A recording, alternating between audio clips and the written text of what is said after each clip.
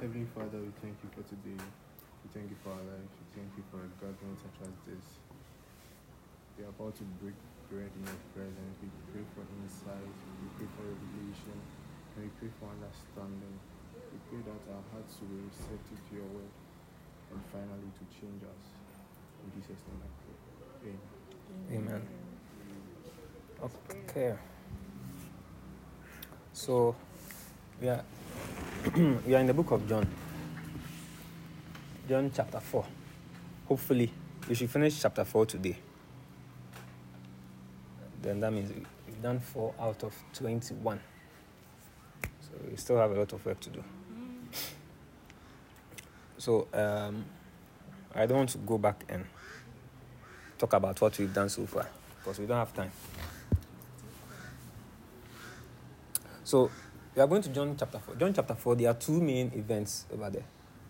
Okay, I think that's what makes the book of John very, very simple. Each chapter, there are either 1 main event or 2 main events, okay? So, for example, chapter 1, 2 main events. The introduction and then Jesus calling his disciples, okay? Chapter 2, 2 main events. The wedding and then the temple. Chapter 3, 2 main events. Okay. We looked at only the first one. That's the discourse with Nicodemus. And there's another, what I call the witness of John the Baptist concerning Jesus Christ. That's the second event. We've not done that one.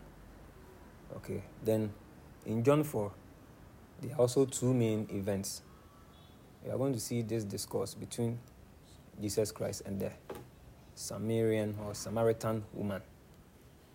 And then there's another last discourse which talks about the healing of the son of one of the leaders, okay, one of the generals. So basically that is it. Now, what I want us to learn from this story is that, first of all, okay, you always ask the why question. Why is John including this? Of all the things that John could have included, why is he giving this 1 chapter? That means that it's very important and significant, okay? So we are going to look at a lot of interesting things over there. Before we zoom into it, you need to have some background. Now, when you say the Samaritan or the Samaritans, who are they? Okay, so it's a rhetorical question. Those of you who are avoiding eye contact. I'm not asking a question. It's a rhetorical question. Don't worry, I'll answer it myself. So, now, let's look at the nation of Israel, okay, in the Old Testament. The first king that they had was, you say Saul, okay. That's from human perspective is Saul, but the one that God anointed and appointed as the first king is actually David. Now, when David died, Solomon came to inherit the land, okay, and Solomon was king. When Solomon died, he had 2 sons, okay, Jeroboam and Rehoboam. Now, these people came and they divided the land into 2. They divided Israel into 2. So we had the northern kingdom and the southern kingdom. If you don't know this, you will never understand the Old Testament. So basically, as you are reading the Old Testament, one of the things that will make you understand it clearly is your ability to distinguish between the northern kingdom and then the southern kingdom. Okay? The southern kingdom were those who were worshiping God. The northern kingdom, they gave themselves unto idols. Okay? So that was what was happening. So as a result of that, the northern kingdom was taken into captivity by the Assyrians. So the southern part of Israel, which we call the southern kingdom, okay, which sometimes we call the land of Judah. The northern kingdom at times is called the land of Ephraim. The southern kingdom is called the land of Judah. If you just understand this, the division, the other books like Hosea and the other prophetic books will be very, very easier for you, because sometimes you read and say, to the land of Ephraim, okay, to the land of Judah. You need to understand that the distinction between them, okay? That's the first lesson. The second lesson is that the northern kingdom, okay, I said they were into idolatry and all those kind of things. So they were taken into captivity by the Assyrians. Okay, so the southern kingdom should have learned a lesson from that, but they also didn't learn a lesson from that. So 1 century, that is 100 years later, Nebuchadnezzar came to, that's the people of Babylon, they came to capture the southern kingdom. So when you hear about Nebuchadnezzar and then Babylon coming to colonize Israel, it is actually the southern kingdom, because the northern kingdom was colonized by the Assyrians. Then a century later, that's 100 years later, okay, Babylon under Nebuchadnezzar at the age of 17 came to colonize the southern kingdom. Now, when the northern kingdom was colonized, they didn't take all of them away. There were remnants over there, okay? And other people from other nations also came to merge with them. Okay, so they gave birth. So they were actually a mixture of tribes. Those are the people we call the Samaritans. Okay, so the southern kingdom, okay, you know they went into captivity and under Nehemiah and then Nehemiah and who? Nehemiah and who? Yes. Ezra. I thought it was sorry. Under Nehemiah and Ezra, they came back, okay, from captivity. So they saw themselves as true breed of Israel. And then they saw the Samaritans as what? A mixture. Okay? So because of this, there has been a conflict that has always existed between the southern kingdom, which, of course, those that call themselves the true, how do you call it? The true descendants or the true tribe of Israel. And then the Samaritan people. Okay, so there is always conflict between them. Always. Jesus even sometimes referred to them as what? As dogs. You know that? That's how virtually they saw the Samaritans. As dogs. Okay, as people who are not pure, as a breed. Okay? So, if you are in Israel or you are a true Jew, you don't go to Samaritan. You don't even go there and ask them for anything. Okay? But the land of Samaria was a shortcut, okay? If you want to move into Galilee, it's a shortcut. You can just pass through the land of Samaria and get there, okay? But because of this conflict that is between them, they never go past through there. They would always go around, okay, taking a longer route. So now this is what is happening. Okay, now Jesus has had this discourse with John the Baptist, John the Baptist in John chapter 3, the ending part of it.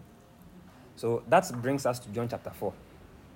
You see the amount of work you need to do before you understand what's actually going on over here. So now, with this background, we can read John chapter 4 and have a clear understanding of what's actually happening there. Okay. So someone should read with us. John chapter 4. Mm-hmm. When therefore the Lord knew how the Pharisees had heard that Jesus made and baptized more disciples than John, though Jesus himself baptized not but his disciples, he left Judea and departed again into Galilee, and he must needs go through Samaria. Good. So the distance or the journey from Judea to Galilee, okay, you could use a longer route or you could pass through Samaria, something that they were not doing. But at this time, he said that he needed to go. Why? Because there was an appointment that before the foundations of the world had been planned and foreordained that he needed to meet someone. So he said, no, I'm not going to go through the long route. I'm going to pass through Samaria. Okay? Despite our conflict and how we don't talk with them and all those kind of things, I'm going to break protocol in order to meet this woman. Amen. Amen. Let's come to verse 5. Verse 5. Then cometh he to a city of Samaria, which is called Sychar. Mm-hmm.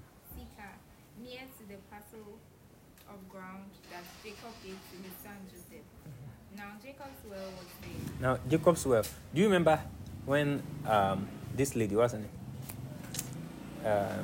Jane was talking about the wells that Jacob dug. Okay, this was one of them. So you can imagine, since that time, so the well was still there. So this was one of them. Okay, so it's one of the wells that we are going to talk about. The wells that Jacob didn't give up on, okay, but he rebuilt, or he dug again. So this is one of them. Okay, let's continue. Verse 6. Read verse 6 again. Okay, now Jacob's well was there. Jesus, therefore, being wearied with his journey, sat thus on the well, and it was about the 6th hour. Good. You see, now we've read English. Let's go a bit into this. Now, the first lesson that I want us to pick from this is that Jesus got tired, right? And of course, in life, as we are journeying, okay, everybody will get tired at a point in time. But when the time comes and you get tired, you need to sit by the well. The well, we are going to look at the parallelism between this artificial well and a certain kind of well which is inside of us. The well of the Spirit. Are you seeing it? Mm-hmm. Okay. So we know that it was at the seat hour. The seat hour means 12 o'clock in the afternoon, because they count their hours from 6 a.m. Okay. So from 6 a.m. all the way. So it was 12 in the afternoon. You know, the interesting thing about this is that usually the ladies would fetch the water either early in the morning or late in the evening. Okay. But if you are someone, and they went in batches. Okay. So this woman, she's isolated. She doesn't want to go around the time where all the people went to fetch the water, because they would gossip about her or something like that. So she went in the afternoon. Okay. Okay, let's continue. And verse 7. Mm-hmm. Then cometh a woman of Samaria to draw water. Mm-hmm. Jesus said to him, give me to drink. For his disciples were going away unto the city to buy meat. Okay. Then said, verse 9, then said the woman of Samaria unto him, how is it that thou, being a Jew, askest drink of me, which am a woman of Samaria? For the Jews have no dealings with the Samaritans. Okay, it's fine. Okay, so let's look at this well. So the woman came there to draw water. Okay. You see, as you're reading, let's look at the parallelism. Okay, the woman has come to draw water. Okay, don't just look at it as English. Just be thinking around it. Okay, what's the meaning of someone who has come to draw? That means that she was thirsty. Okay, so okay, we will look at what really her thirst was. Okay, so that's verse 7. So she rather Jesus told her to give me to drink. Right? Give me to drink. But do you think that the woman had anything that could quench the thirst of Jesus? Are you seeing it? So actually, later on, when you are done, we will compare this with Nicodemus. Okay? You see, Jesus was going to actually give her something to drink. Are you seeing it? Okay. Let's go to verse 8. So in verse 8, he had made it strategic, said that he has sent his disciples away. Okay. Because the disciples would have distracted that meeting. Later on, when they came, you will see what they did. Okay. Let's go to verse 9. So the verse 9 too is emphasizing the fact that Samaritans and then Jewish people, they don't have anything in common. So why is Jesus asking of water to drink? Okay. So let's read verse 10. Okay, verse 10.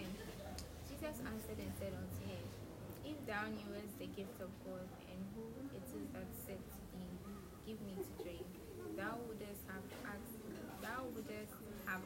of him, and he would have given thee living water. Okay, so now it's clear. Okay, so he's saying that if you knew, you see, there's the highlight of the day. Okay, listen carefully. Whatever God asks of you, is because he wants to give you more of it. Are you seeing it? So he was asking, give me to drink. But you see, it's not really that he wants something to drink. It's because he wants to give you more. But he's going to test whether you are going to be faithful in that little thing. Are you seeing it? So is that, give me of your artificial or natural water to drink.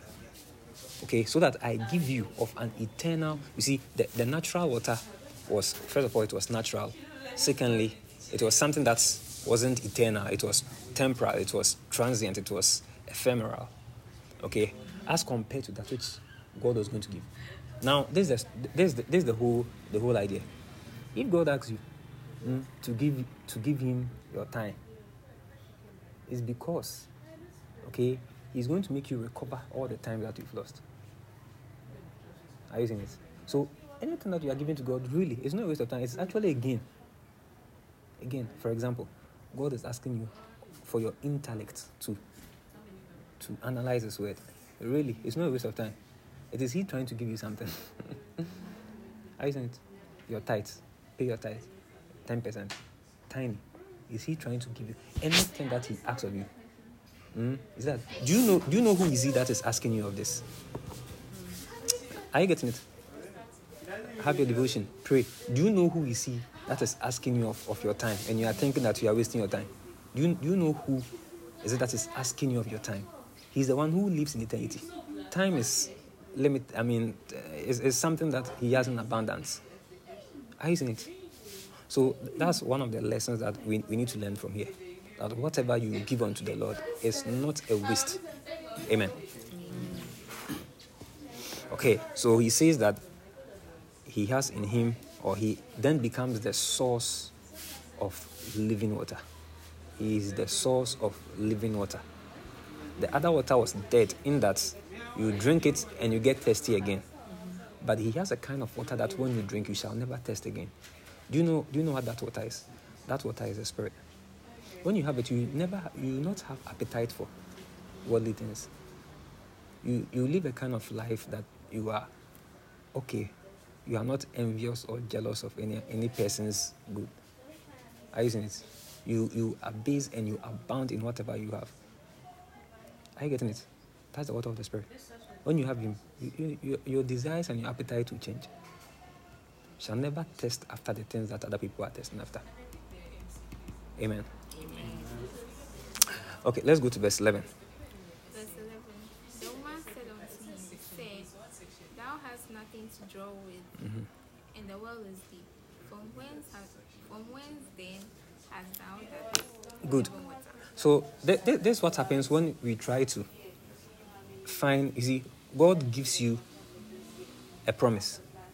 Okay? Anytime man tries to find the mechanism through which God is going to work, it may lead us into the state of doubt.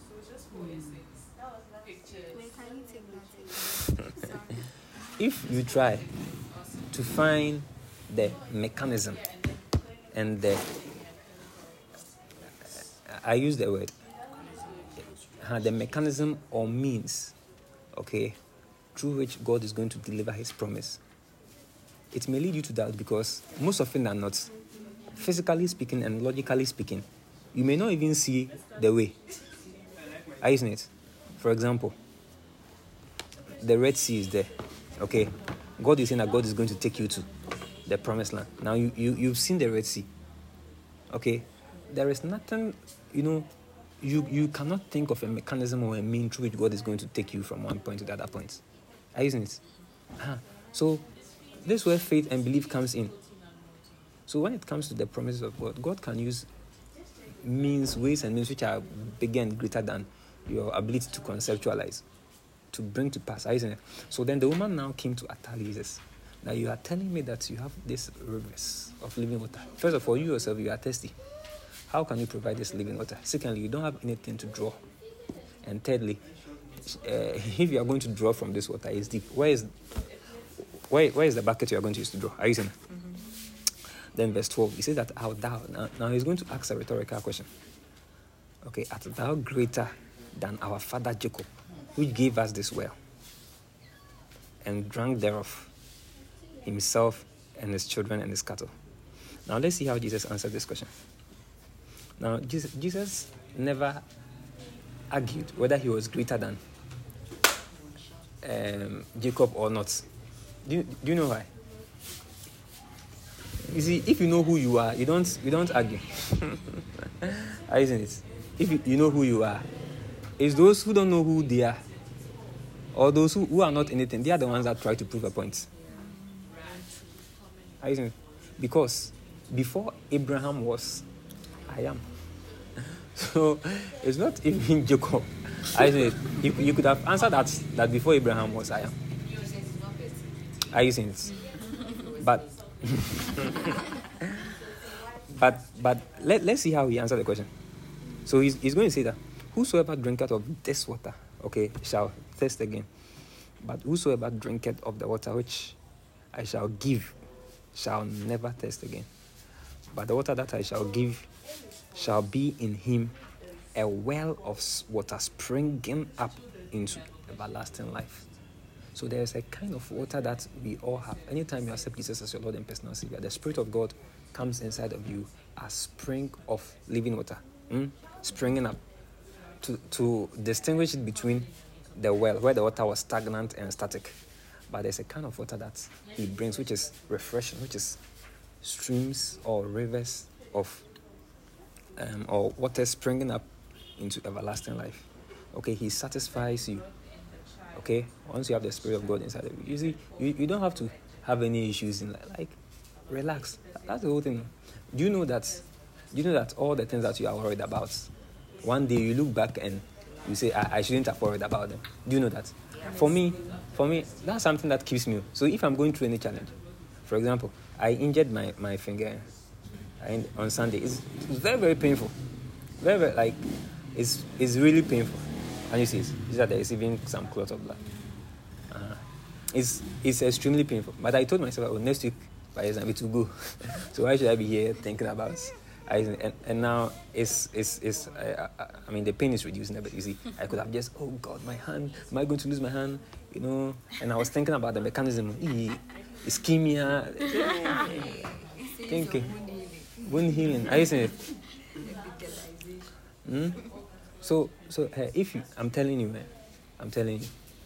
that if you understand this, you will never, like, you'll be satisfied. Let the Spirit of God be inside of you as eternal water, as everlasting life, as the one which quenches all your thirsts. Amen. Yes, that's who he is. Okay, so that is something that we've learned. Let's look at the next point. Verse 15.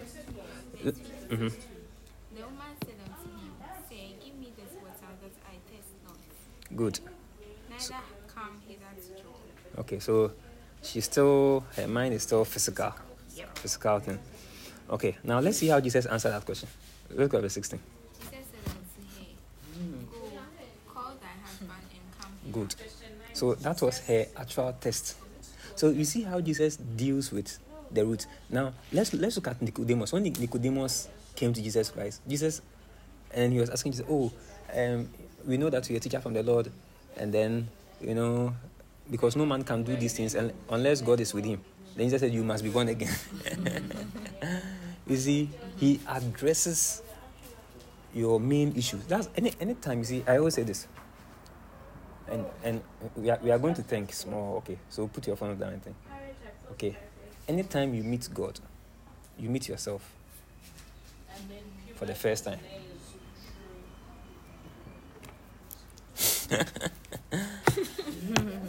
Anytime you have an encounter with God, anytime you have an encounter with God, that's when you meet yourself. You see who you truly are in His presence. You can. That's why Isaiah and those people, anytime they went into God's presence, they just fall down flat and say, "Oh, I'm unworthy. I'm unworthy." Are you seeing it? This woman had an encounter with Jesus Christ, and Jesus pointed to her that what you are really thirsty for. Your real thirst is that you don't have a husband, and that's something that has been bothering you, and you need to be you need to have certain kind of water which will quench that thirst, because you're thirsty for men.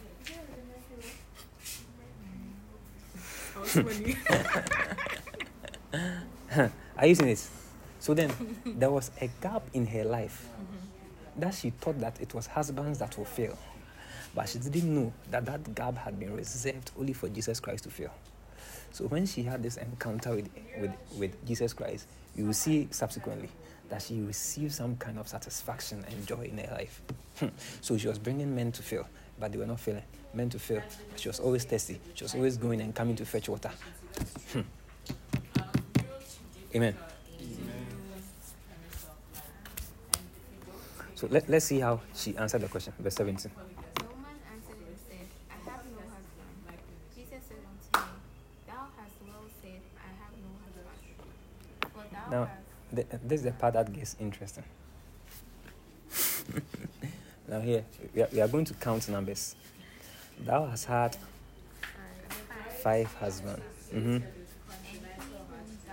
So now, she's with the 6th husband. Now that. Yes, 6th boyfriend. Isn't it? So that's number 6. 5 stands for what? Grace. You know that? 5 stands. Oh, this one. Yeah, this one everybody knows. 5 stands for grace. 5 stands for grace. 6 stands for man. Human effort. Man was created on the seed day. Human effort. 7 stands for what? Completeness. So then, she's now with 6 men. Jesus came as the 7th man to complete her. Hallelujah. To complete her. Amen. Oh. So all this, what she was actually looking for was Jesus. You see, most of you are looking for boyfriends and Oh. God. you don't know. Do go, boss. I'm telling you. Hey.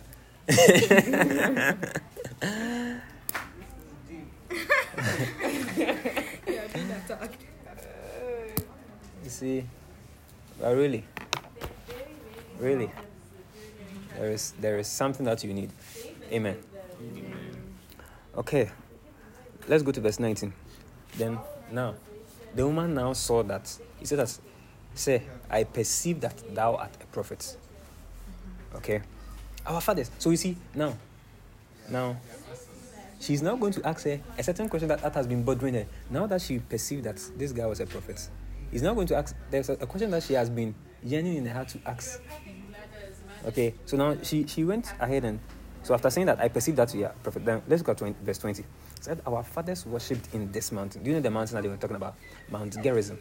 Okay, this was a mountain in Samaria. You see, I told you guys that we had the northern kingdom and the southern kingdom. The northern kingdom, they had Mount Gerizim. That was where they worshipped. The southern kingdom, they had Jerusalem. That was where they worshipped. So from generations to generation, the Samaritan people, okay, they had told them that they were supposed to worship where? At Gerizim. And how do you call it? The southern people were supposed to worship at Jerusalem. So that was one thing that's, was causing them to conflict. So he's going to ask Jesus Christ, where do you think we need to worship? Is it at this mountain? That's the Mount Gerizim. So she pointed towards it, this mountain. Okay. So verse 20, our fathers worshipped in this mountain. And he said that in Jerusalem is a place where men ought to worship. Let's see how Jesus answered that question. Verse 21, and we all know this. Jesus said unto her, Woman, believe me, the hour cometh when ye shall neither in this mountain, that's Gerizim, nor yet in Jerusalem worship the Father. Okay, you worship what you know not. So the Samaritans, they were worshiping God, but they really didn't know Him. Okay, I pray that you don't worship a God that you don't know. The way you are living your life, the way you are moving about, you are worshiping a kind of God that you don't know. Because if you know Him, you know Him, and you say you are worshiping Him, your life will change. So there are a lot of people that they go to church on Sunday. They are worshiping something that something that their parents maybe taught them or something that they see. Okay, let's go to verse 22. So, ye worship what ye know not. For we, that's those in the southern kingdom, they know what they worship. For salvation is of the Jews. Whether you like it or not, salvation is of the Jews. Jesus came for the Jewish people. We the Gentiles, we are borrowing addendum. You get it? We've been engrafted in it. Amen. Verse 23. But the hour cometh and now is where true worshippers. Now, for Jesus to use the word true worshippers, what do you think I'm going to say? False worshippers. False worshippers. False worshippers. Are you seeing it? But what will make a person true worship, a true worshipper? A true worshipper is someone who worships the Father in what? In spirit and in what? And truth. And oh goodness. And for the Father seeketh search to worship. Hey. So can you imagine? God is looking for certain people to come and worship Him, and He's looking for the true worshippers. When you say worship is not song. So worship is your life. So this is what we are saying. We are saying that God is looking for those who their life, they are living in the Spirit. Are you seeing that? That means that they are being led by the Spirit. They are living in the Spirit. Not only that, and they are living in truth, not hypocrisy. Your private life should not be significantly different from your public life. That's hypocrisy. The regenerated life that you claim you have should not be different from how you live your life.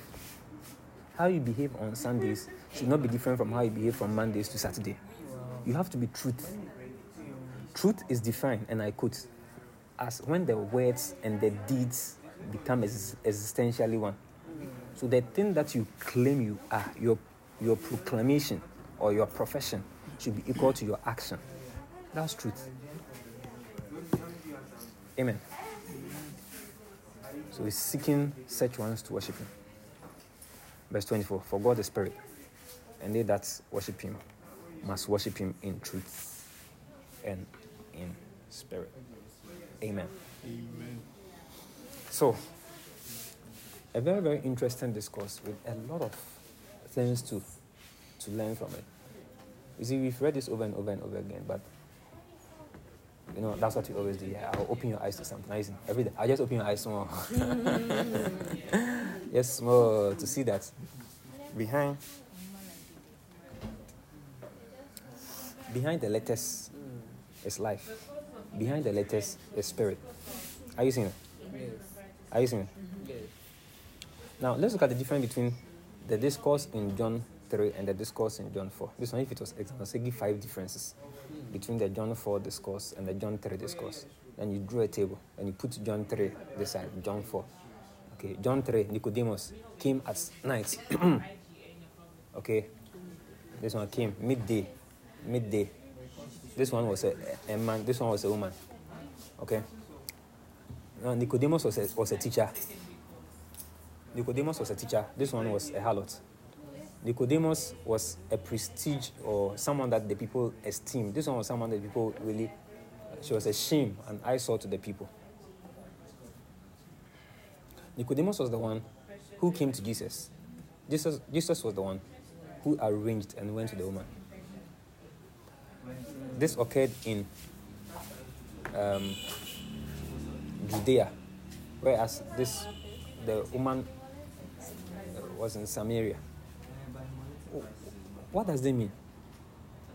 Okay, that means that Jesus has come for both the Jews and the Gentiles. Are you seeing it? He has come for. So it doesn't matter where you are, it doesn't matter who you are, okay? He has you in mind. You see how he had the woman in his mind? Because of the woman, he forfeited his journey just to arrange, to ensure that he meets the woman. That's the same way that Jesus will do for you. Amen. He will find you. He will find you. Amen. Okay, I think we can end here. Now, next week, maybe Sunday, if I'm alive, we would continue. Why are you? Why? You think it's a possibility? It's natural that you be alive. Anything can happen. So don't be. We are going to see the aftermath of the woman. Nicodemus, after Nicodemus' experience, Nicodemus didn't go and do anything. This woman, after her experience, she went to proclaim. Are you seeing it? We are going to look at that. Then we are going to look at the meaning of Jesus saying, I have a certain kind of meat that I eat. My meat is to do the will of him. So what's the meaning of that? If I explain, you won't come next week. Okay. So I think we will end here. Have another meeting. We are going to bombard us with questions. So Any questions, contributions, addendums, additives, preservatives? Ella, tell us something that you think we should, after all the things you've read, what do you think we should keep? For me,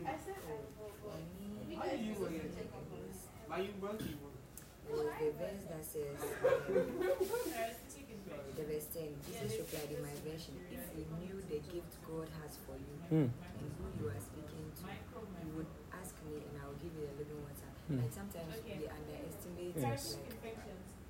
like you said, that we are myopic, like our minds, we can't think far. Like we limit God with our thoughts, and I pray that we will, like at any point in time, God makes sense of us. Our mindset will not be so limited that we will not experience the blessing that He has for us. Phyllis? I don't think Okay, of course, yeah.